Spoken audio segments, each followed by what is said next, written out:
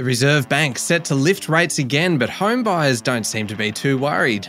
Macquarie Group readies to buy an Italian telco, while the owner of Quicksilver, Roxy and Billabong surfwear brands is set to be sold. And some of the biggest minds in the universe get together to try and work out the origins of life.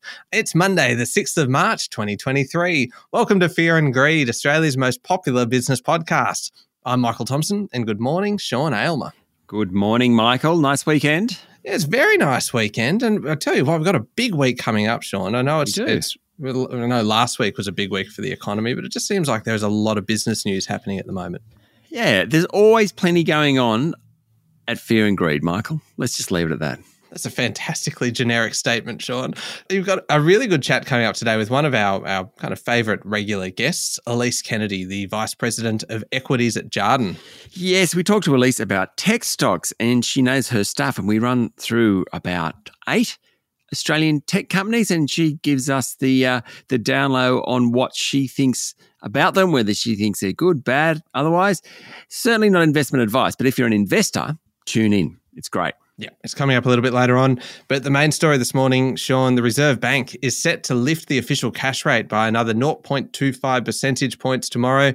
But that hasn't dampened the rebound in auction clearance rates, with another 70% plus weekend across the country. That's right, Michael. The cash rate is currently 3.35%, and tomorrow's likely hike will take it to 3.6%. That will be 10 increases in 10 board meetings. People with standard variable rates are now looking at 7 point something or other. Bond markets have priced in another increase next month and then a third after that. But economists aren't quite as convinced about a third rate hike, particularly given the soft economic growth figures we saw last week. Central banks are weighing up how high to lift interest rates to cull inflation versus the risk of a recession. The fight against inflation is winning the battle at the moment, and so investment markets are concerned about a sharp economic downturn hitting earnings. Certainly rate hikes are hurting. Many companies that sell to consumers forecast weaker sales growth this half during the recent sales season. The number of first home buyers tumbled to a 5-year low in January, according to figures released by the Australian Bureau of Statistics.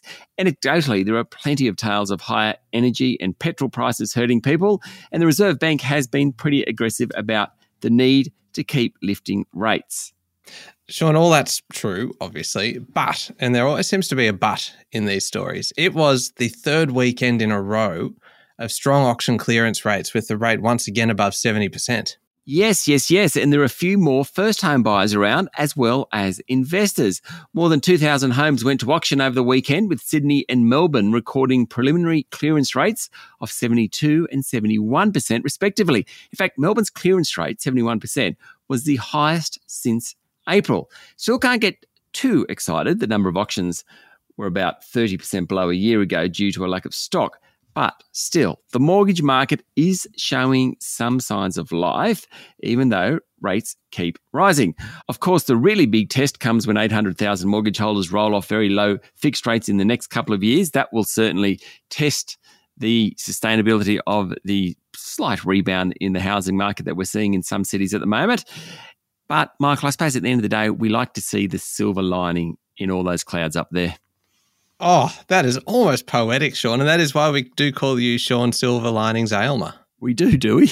Excellent. Well, I do. And look, it's been a good few days for nicknames, Sean. Obviously, we had a cracker of a weekend edition. If you haven't heard the weekend edition, it's worth going back and having a listen to it, particularly just for the nickname bestowed upon our Fear and Greed colleague, Adam Lang. Michael, Sean and Fish Truck. That's right. Go and check that one out. Do not miss that. On to something a little bit more serious, Sean. Local markets, how did they wrap up on Friday? The S&P ASX 200 finished up 0.4% on Friday. It is 7,283.6 points, meaning the market ended the week down just a touch. It was the fourth successive weekly loss, and over the past month it's down 3.6%.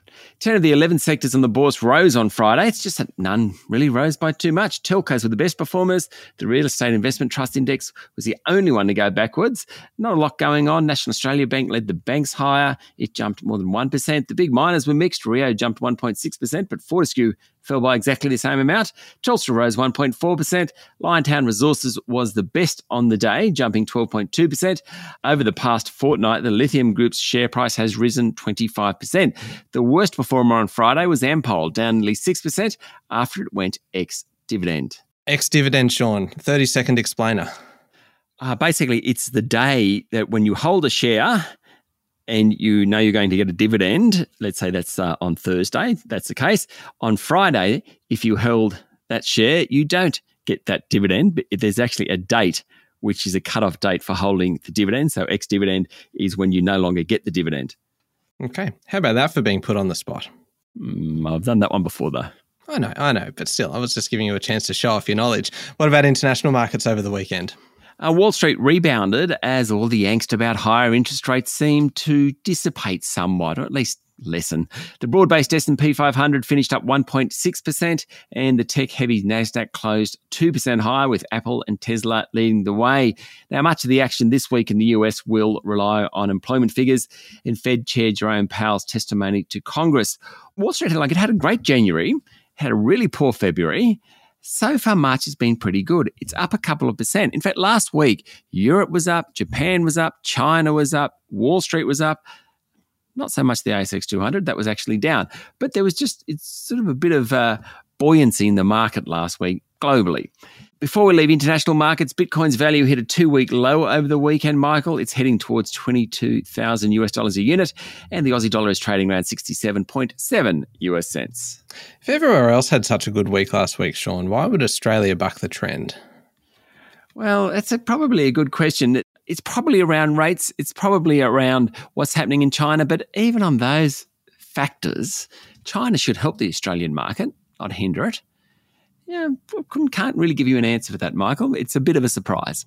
All right. Well, we'll be back in a moment with the rest of the day's business news.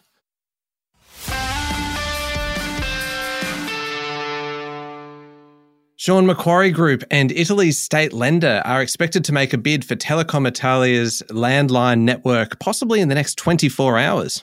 There's been a bunch of reports over the past 48 to 72 hours about Macquarie being involved in a $9 billion bid. Now, the company isn't saying anything yet, but Bloomberg is reporting that the board of the company CDP was expected to meet overnight to review the final offer from Macquarie and Italy's state lender.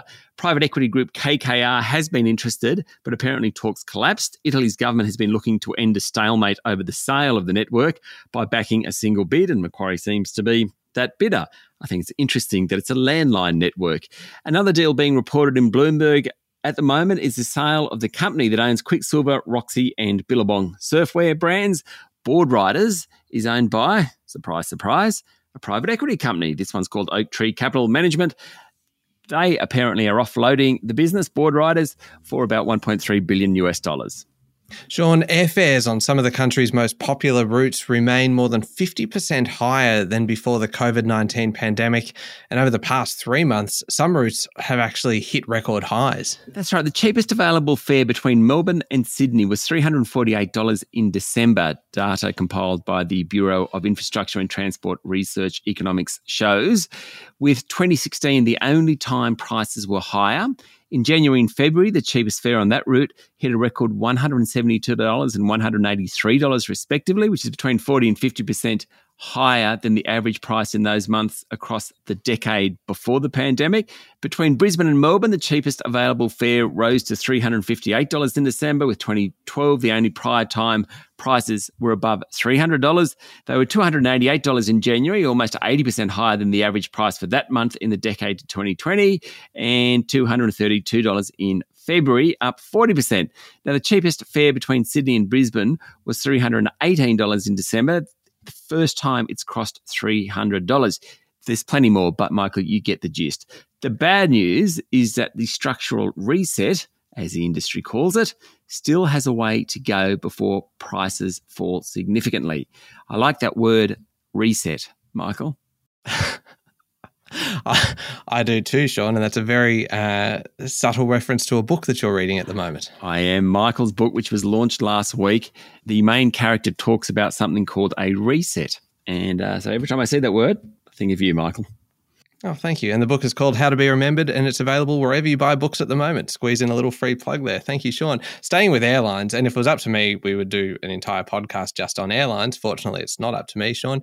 Qantas will hire 2,300 pilots and cabin crew and engineers in the next 18 months as part of a recruitment and training initiative that will essentially see the airline refilling the thousands of roles cut during the pandemic. The plan is to ultimately increase headcount by up to 8,500 people over the next decade. The national carrier cut almost 10,000 jobs over the past 3 years during the COVID pandemic. Qantas currently employs about 23,500 people. The airline will establish a new engineering academy to train up to 300 aircraft engineers a year to help fill defence contractor and general aviation roles. It takes around 5 years of training to become a licensed aircraft engineer. The Engineering Academy will open in 2025, though Qantas has yet to decide where it will be located. Chief Executive Alan Joyce said he's primarily looking at Melbourne, Perth or Brisbane to help fast-track the approval process, and talks with unions about the needs of the training school are continuing. Before we leave this story, also reports this morning in the Financial Review about the board of Qantas engaging a recruitment firm to find a replacement for Alan Joyce. I don't think that means he's going anywhere anytime soon, but it is good practice to make sure they've got people in mind. Yeah, succession planning. Now, Sean, you might soon find some of the shelves at Woolworths and Coles and IGA and Aldi empty, but this time it's actually got nothing to do with floods or kind of supply chain problems. This time, the trucking company that moves many goods for the big supermarkets has gone into receivership. Receivers were called into Scott's Refrigerated Logistics last week, and there's no guarantee deliveries will keep getting made, which could make for some short-term shortages. Scott's is owned by, guess who, Michael? A private equity firm. No way. There you go. Anchorage Capital Partners. It's been trying to offload the company without success. If it closes, 1,500 employees will lose their jobs. Sean, the woes at Downer EDI keep getting worse, with Chair Mark Chellew on Friday resigning from the contractor. It ended an absolute horror week where the chief financial officer said he'd leave, the chief executive officer ended his tenure, and the company downgraded its earnings forecast on the back of accounting irregularities. Large investors were demanding consequences for the profit downgrades in recent months on the back of the accounting issue. And there's no bigger scalp than the chair. Downer's market capitalisation has gone from nearly $4 billion in the middle of last year to about $2 billion. The media, advertising and marketing industries are bracing for a downturn, Sean, with a survey of top executives at brands like Telstra and Toyota and Nestle and IAG, Unilever, finding 1/3 of marketers have had budgets cut. Yes, the Australian Association of National Advertisers survey found 2/3 have held on to budgets amid a slowing economy, which means the other third have dropped, according to a report in the Financial Review. 9 consecutive interest rate rises, a 10th tomorrow, and high inflation is really hitting that market. The results obviously could hurt the fortunes of major media companies. Every dollar shaved from an advertising budget affects the likes of Google, Facebook, Nine, Seven, and News Corp. Now, the Standard Media Index, which measures how much advertising agencies spend on media, recorded a 10% drop year on year during January to $543 million. It just looks like the market's coming off a bit. Yeah, turning to international news now, Sean, the Chinese Communist Party yesterday endorsed a 5% growth target this year, and there's about to be a senior leadership shake-up as well. That sounds a little bit ominous. It does. The country's politicians met yesterday to endorse Xi Jinping's third term as president, and this week are due to elect a few new officials, including a new number 2. But the surprise over the weekend was the relatively low economic growth rate target. It matters to Australia because the faster China grows, the more of our commodities it wants.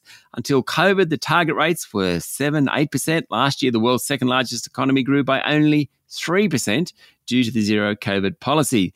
Now, economists expected a target of closer to 6%. The Chinese Communist Party has come in quite conservatively at 5%.